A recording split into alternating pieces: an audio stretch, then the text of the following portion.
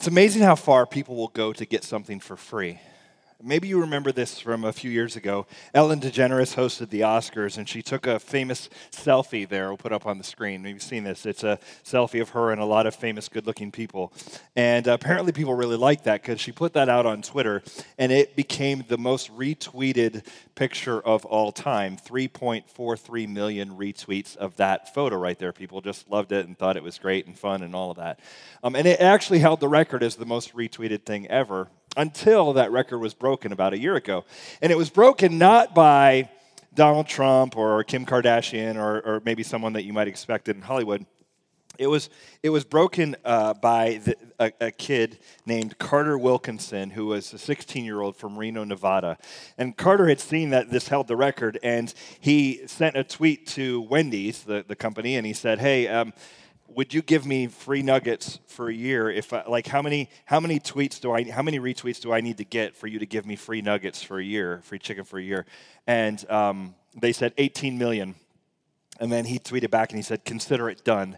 And he took a screenshot of that "consider it done," and he sent it out to all his friends. And within a couple days, it had reached 50,000 people that had been retweeted. And then it just kept going and going and going. And eventually, Ellen invited him onto the show, and he was on the show there. And as soon as he passed 3.43 million retweets, Wendy's reached out to him and said, "That's enough. You win. We'll give you free chicken for a year, and we'll donate $100,000 in your name to the Dave Thomas Foundation for Adoption." So it's a really kind of a cool thing how that kind of all went down. But it was a reminder to me of how far we would go to get something for free. Apparently, you're willing to do the work. We love free stuff, right? Like if I've thought about this. If I had a T-shirt cannon right now, y'all would go crazy. It didn't even matter if it's a good T-shirt. Like if I was just shooting a cannon at you with a free T-shirt, you're like, free T-shirt, right? Just free stuff. We love it. They have we went to the store the other day. Rack Room Shoes had buy one get one free on boots. I almost hesitated to say that because I was afraid you'd run out right now to get them. But it's like, oh, what a cool idea! Like I buy this thing and I get these things for free and whatever. And we love the idea of getting things for free. Not just do we like getting stuff for free, we like the idea of being free. It is so baked into this country. We are the country we threw off our oppressors. We have been liberated and we are free. And we love the idea that now in 2018 we are a very free society, a very free people, and that's an awesome thing. But here's what I've noticed. For as much as we claim to be free, a lot of us still are not free. We are enslaved by so many things. Yes, legally we may not be enslaved to things, but we end up becoming enslaved to so many things. We say, I don't want to look at porn, and then we look at porn. So I don't want to eat junk food, and then we keep eating the junk food. I don't want to blow up and lose my temper again, and then we blow up and lose our temper again. I don't want to keep dating that kind of guy, and we keep dating that kind of guy. What is it in us that no matter how free we claim to be, we keep getting enslaved to a bunch of different things? Rousseau said it this way: man is born free, and everywhere he is in chains. And I have certainly seen that to be true in lives of people around me and in my own life. And for Christians, it's a particularly weird thing because we serve and we follow a guy named Jesus. And Jesus said this in John chapter 8. So Jesus said to the Jews who had believed in him, "If you abide in my word, you are truly my disciples, and you will know the truth, and the truth will" what? Set you free. So here we are following someone who claims, now granted, there's an if-then statement there, right? You need to do your part, and then he does his part. But the if is, hey, if you stick with me, if you abide in my word, if you follow my teachings, and you are my disciples, here's what's going to happen. You're going to know the truth. What kind of truth? Well, you're going to know the truth about life, about purpose, about where this is all going, about what matters, what doesn't matter, what is sin, what is not sin. You will know the truth about all the boundaries about the way we are created and where this whole thing's going. You will understand suffering. You will understand pain in a different way. You will know all of that.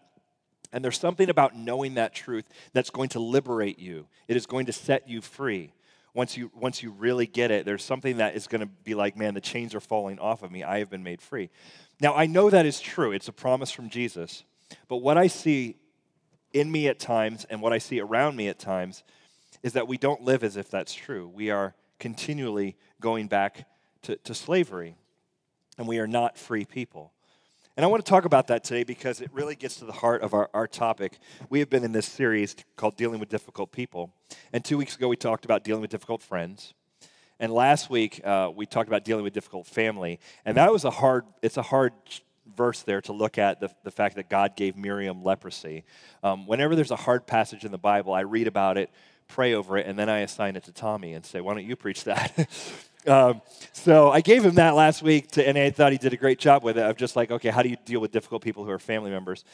And today I want to talk about this one last piece of this idea of difficult people, because the reality is, sure, there are difficult friends, bosses, coworkers, people at school. There's difficult people around you. There's difficult family members, your uncle, your mom, your whatever.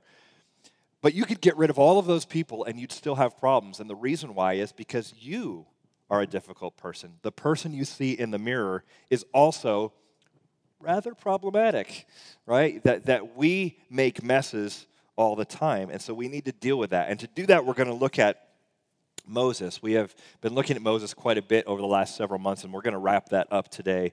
And we're going to talk about how Moses, as he wanders in the wilderness for 40 years through the desert with the Israelites, leading this group of people to the promised land, out of Egypt, out of slavery, as they're being led out of slavery and going to a place of freedom, they run into a lot of snares, a lot of problems along the way. And Moses has to deal with friends and acquaintances who are in his business. He has to deal with his family members who are in his business. And then he really has to deal with himself and the way he blows it himself. And hopefully, by looking at him, we'll see some ways that we can reflect on that and see how we can deal with the difficult stuff that we face when we look in the mirror. So Numbers 20, I want to read it, and I want you to hear this. Numbers 20, it says this, starting in verse 2. Now there was no water for the congregation, and they assembled themselves together against Moses and against Aaron. This is in an area called Kadesh, out in the desert. And this is one of many complaints and rebellions that the people have against Moses. They complain all the time that they're out there in the desert. They complain that they don't have enough meat to eat. They complain that they're not getting there fast enough. They kind of do the like, when will we get there? And Moses is like, do you want me to turn this car around? And then they do that whole thing. They complain about food, the kinds of food, water shortages. There's plenty of complaining going on from the Israelites to Moses. And it's weird too, because they're complaining even though God has already delivered them. God has done stuff for them and handled them well, and yet still they forget that. They forget, oh, God did that thing back then. We forgot. And they just start complaining again.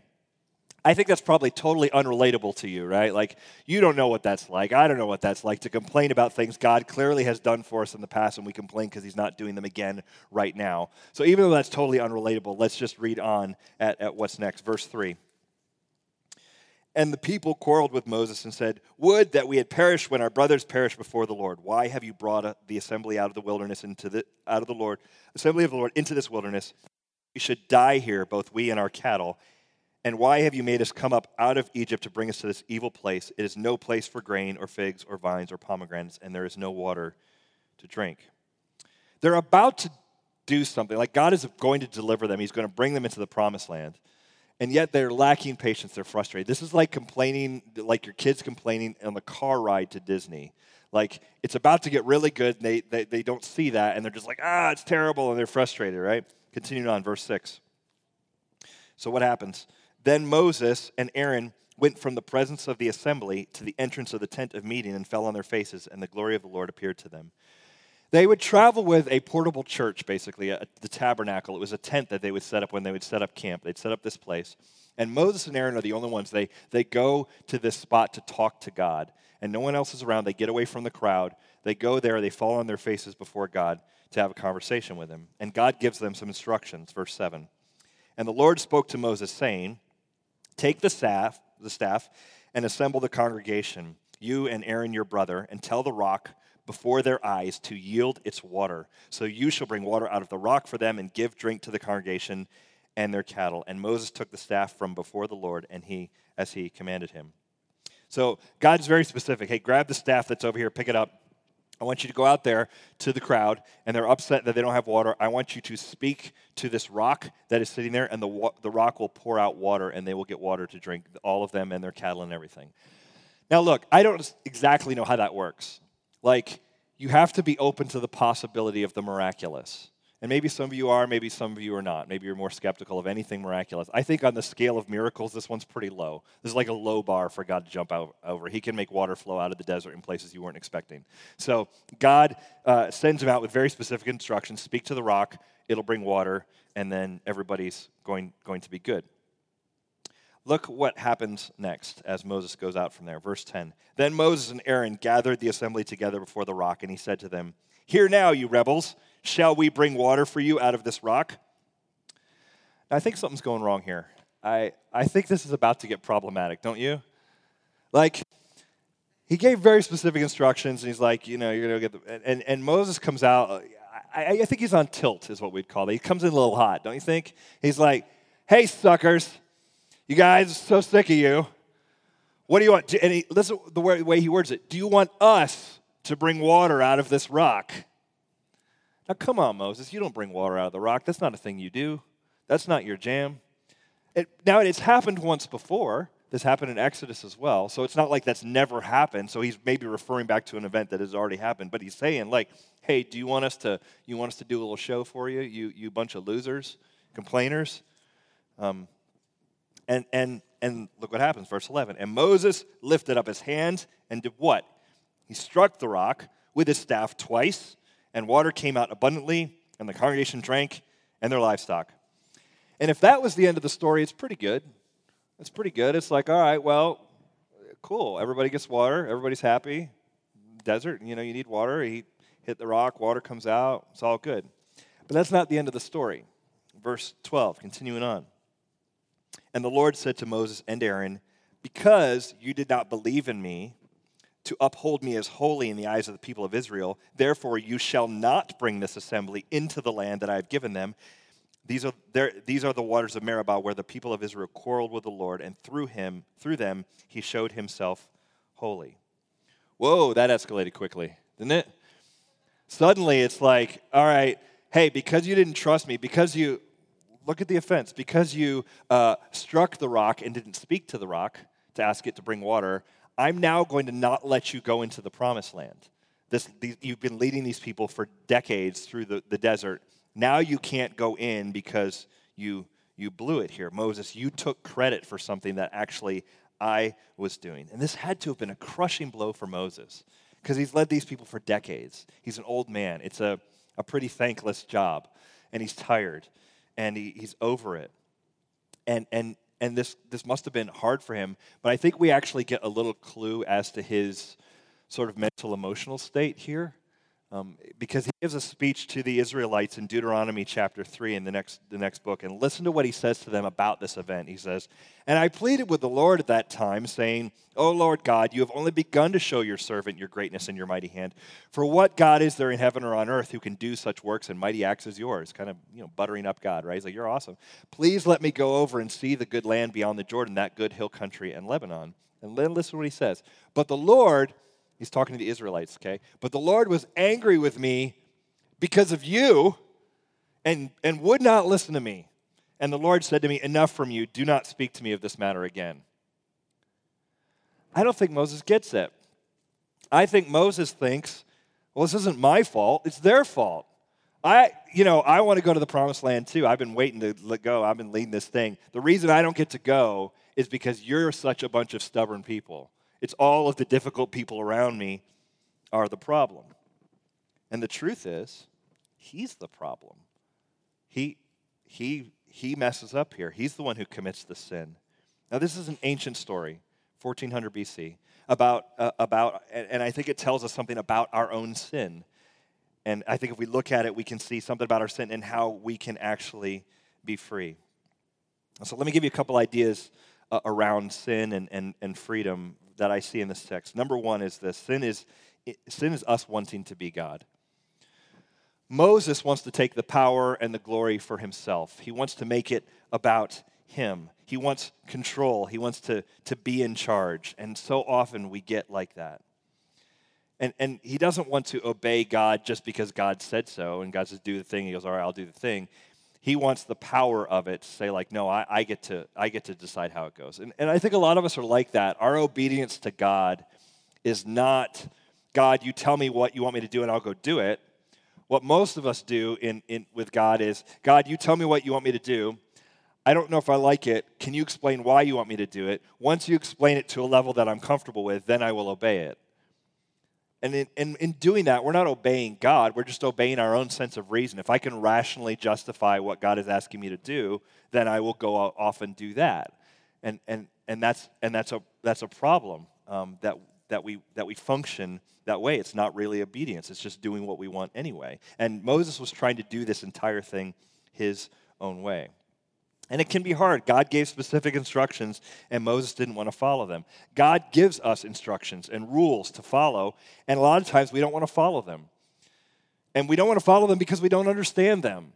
And they didn't either. Look, if you go back and look at the laws in the Old Testament, God gives them laws around sanitation, around sexuality. He gives them all these boundaries, and we read them later and we go, well, why did they do that or whatever? And maybe they thought, God, why are you making us follow these laws? But he didn't have time perhaps to explain all of the stuff. So for example, God says, like, if you're going to go to the bathroom, go outside the camp and like dig a hole. Like, don't just go to the bathroom where your water source is. They don't understand sanitation. So God's not going to explain to them, okay, this is how sanitation works and this is how things flow and this is germs and disease and all that. They don't understand that. He just says, do this, and they have to obey. God says, don't marry your cousin and sleep with her. We got genetic things going on. You don't understand genes. The world's not going to understand genes for like 3,000 years. And then they'll start understanding this. But I'm telling you right now, because I made you and I know even what genetics works, like don't sleep with your cousin. Like that's a no-no. Don't be sexually promiscuous. I know you don't understand what a sexually transmitted disease is. They're not going to know about that for a couple thousand years in the world. But I'm God and I'm telling you, don't do this. Don't sleep with a bunch of people outside of marriage. Don't eat pork. You don't know what trichinosis is. The world's not going to understand that for a couple thousand years. I know what it is. I'm telling you, stay away from these certain things. Hey, if somebody gets sick, don't be hanging around them and hanging all over them. Quarantine them for a little bit when they're sick, because if they get sick, you don't know what germs are. I know you don't understand that. The world's not going to understand that for a couple thousand years. I understand it, and I'm telling you, for your own good, this is why I've put down these laws. God does that stuff. He says, here, follow, obey. Here's the boundaries. And he doesn't always explain all the reasons why. And that's still true today. God, you don't want me to sleep around outside of marriage? I kind of like it. It's kind of fun. I'd rather do that. But God says, no, sex is something that happens within the context of marriage. I don't agree. I don't like that. I don't like how your rules are set up. And God goes, I'm not going to not necessarily give you all the whys behind the what. I made you, and I know how your heart is, and I know how attached you get to people, and I designed sex to be that way, and I don't want you attached to everybody like that. Okay. God says, hey, divorce needs to function in these very narrow parameters. Well, I don't know if I like that. God says, hey, you need to handle your money this way and be generous with it. I don't know if I like that. Look, of all the things in the New Testament and the Old Testament, I can't give you the why behind all of them. I don't know all the time myself. Sometimes I'm like, yeah, I don't know why God drew that line around that. I'm not really sure. But I've followed him enough, and many people in this room would say the same thing. We've followed him enough to say, I think God is trustworthy. And if he says to obey, then we need to follow and not try to set ourselves up as God, because that's when we sin, and that's when we start down the road to some sort of slavery. So, number one, sin is us wanting to be God. Number two, private sins will eventually be found out. Moses thought that no one really knew his conversation between him and God. So he figured, hey, if God tells me to speak to the rock and I go strike the rock, who's going to care? No one knew. And the reality is, the private stuff eventually gets found out. And I have seen this over and over in ministry, with friends, in the church, outside of the church. You can cover things up for a while, weeks, months, years, but eventually it comes out. And then there's a mess to clean up, and there's some hard stuff that you have to deal with when private things that you thought you were keeping hidden come out. And relationships are burnt, and it can be a very difficult thing. I think this is why the New Testament tells us to confess our sins to one another. It's like, hey, go ahead and confess your sins, because they're going to come out anyway.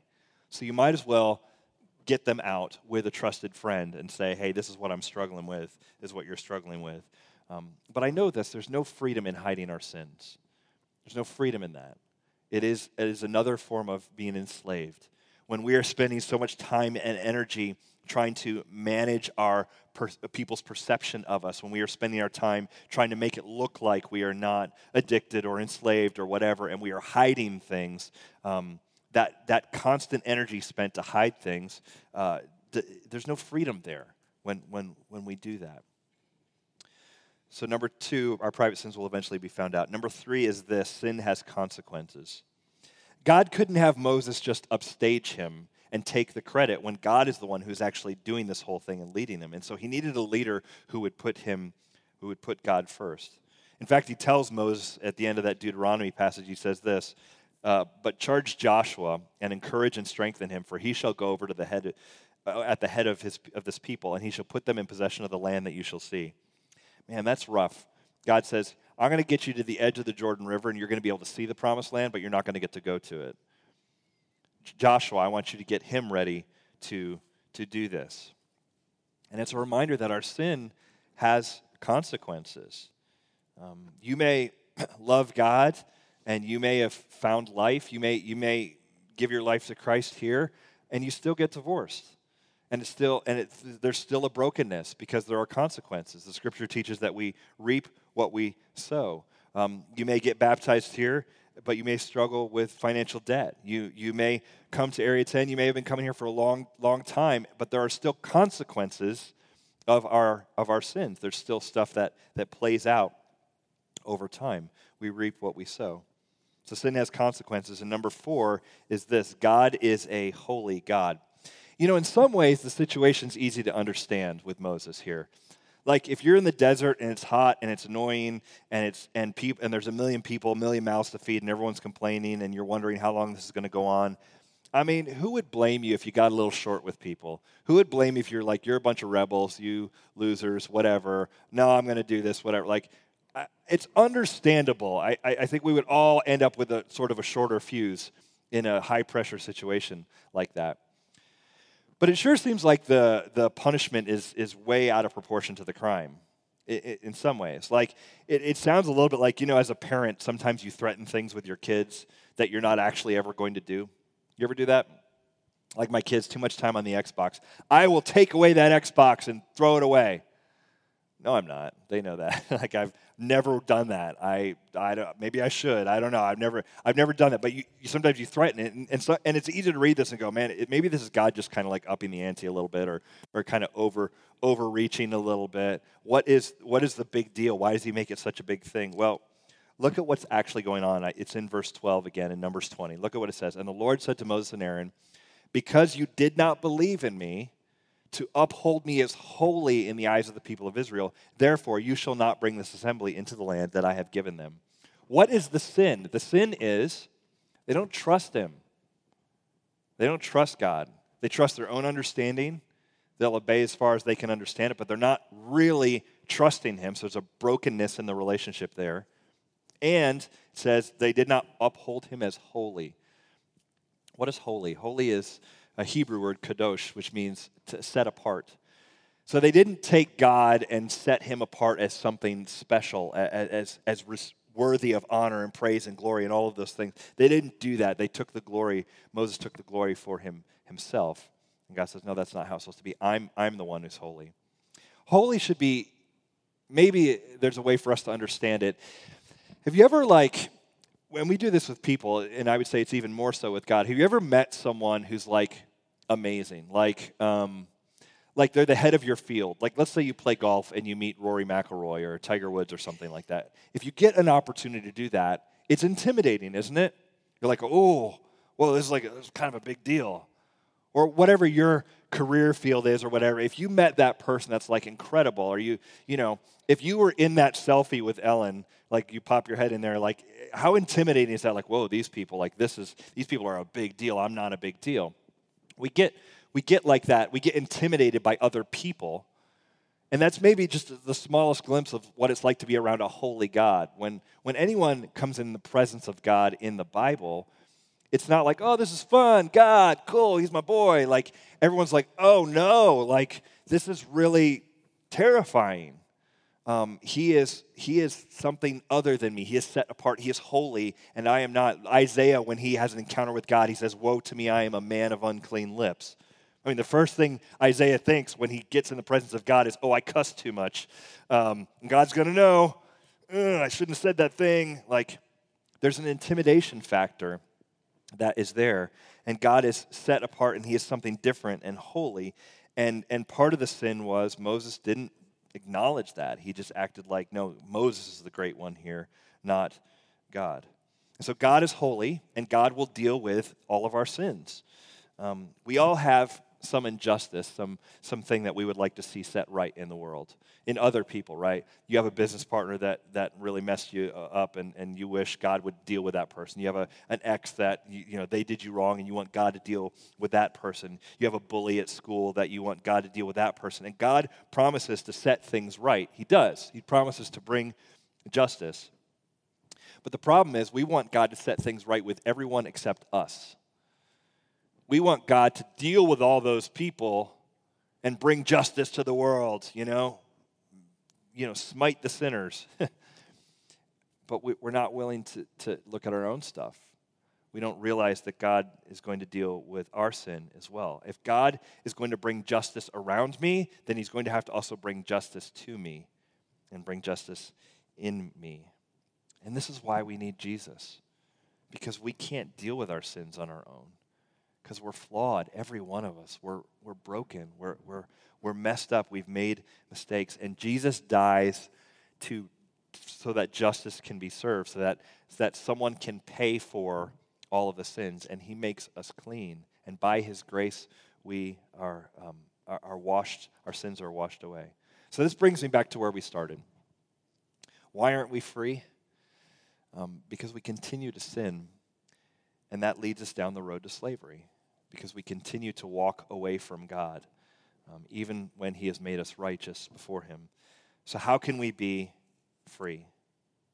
Two things, and then we're done. Number one is this: get baptized into Christ. I told you up front I would like to see people get baptized here. And I want to see that happen. I want to see life change happen in this church.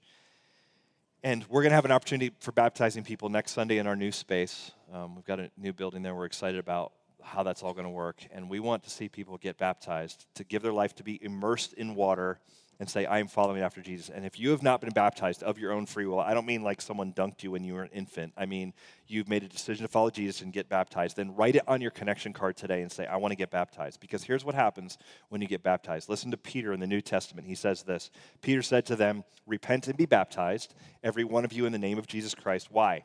For the forgiveness of your sins, and you will receive the gift of the Holy Spirit. When you are baptized, your sins are forgiven. Jesus washes that stuff away from you. And the Holy Spirit comes to live inside of you. His power takes up residence in you. This is why we ask people to be baptized here, to say, don't just say, oh, I'm going to follow Jesus, and just like it's a mental or a verbal commitment or whatever. Take action with that in giving your life to Christ, and be baptized into him, and let him wash all of your sin away and put you into a right relationship with him. When you get baptized, you are free from the condemnation of sin, the penalty of sin. You are made right with God. Doesn't mean you're always free from the consequences. If you get baptized next Sunday at this church, wouldn't it be awesome if your credit card company called and was like, oh, you got baptized? We're wiping it away. Don't you worry. So glad to hear it. Man, we were just waiting for you, right? Wouldn't that be great? Oh, you got baptized? Guess what? Your lungs from years of smoking are now magically clean. You're going to be fine. Don't worry about it. You're going to be great. Like, wouldn't that be awesome? But it doesn't happen. We are free from condemnation, but it doesn't mean we're free from consequences. Sometimes that stuff's going to play out. My experience has been there are very few people who get baptized and then immediately they're completely, radically changed forever and ever. My experience has been God works on us in a process over and over the years, over the decades, and he forms and shapes some things in us and helps make us clean.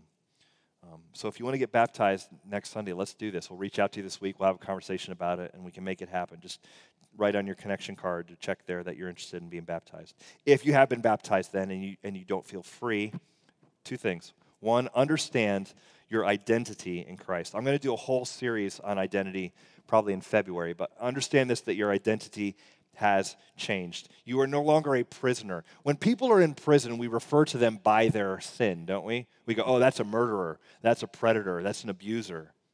as if that is the sum total of them.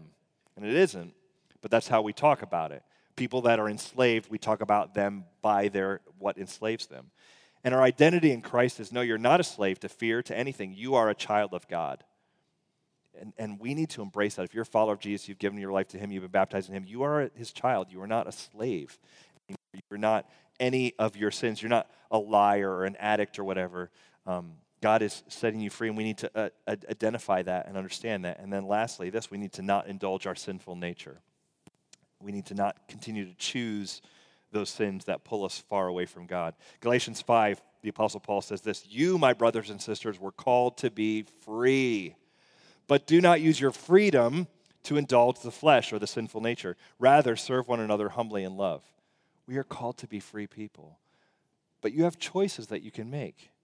Yes, Christ has died for you and saved you, but you have a choice every day of how you're going to live. You can choose to look at that on the internet or not, or close it down. You can choose to have that drink or not. You can choose to eat that food or not. You can choose to say that thing that comes out of your mouth to cut someone down or not. You have choices, and so use your choices to follow after God, serve one another, love one another, and maybe reach out to someone. Confess your sins. Go to someone and say, man, I blow it. I continue to blow it. Here's where I'm at.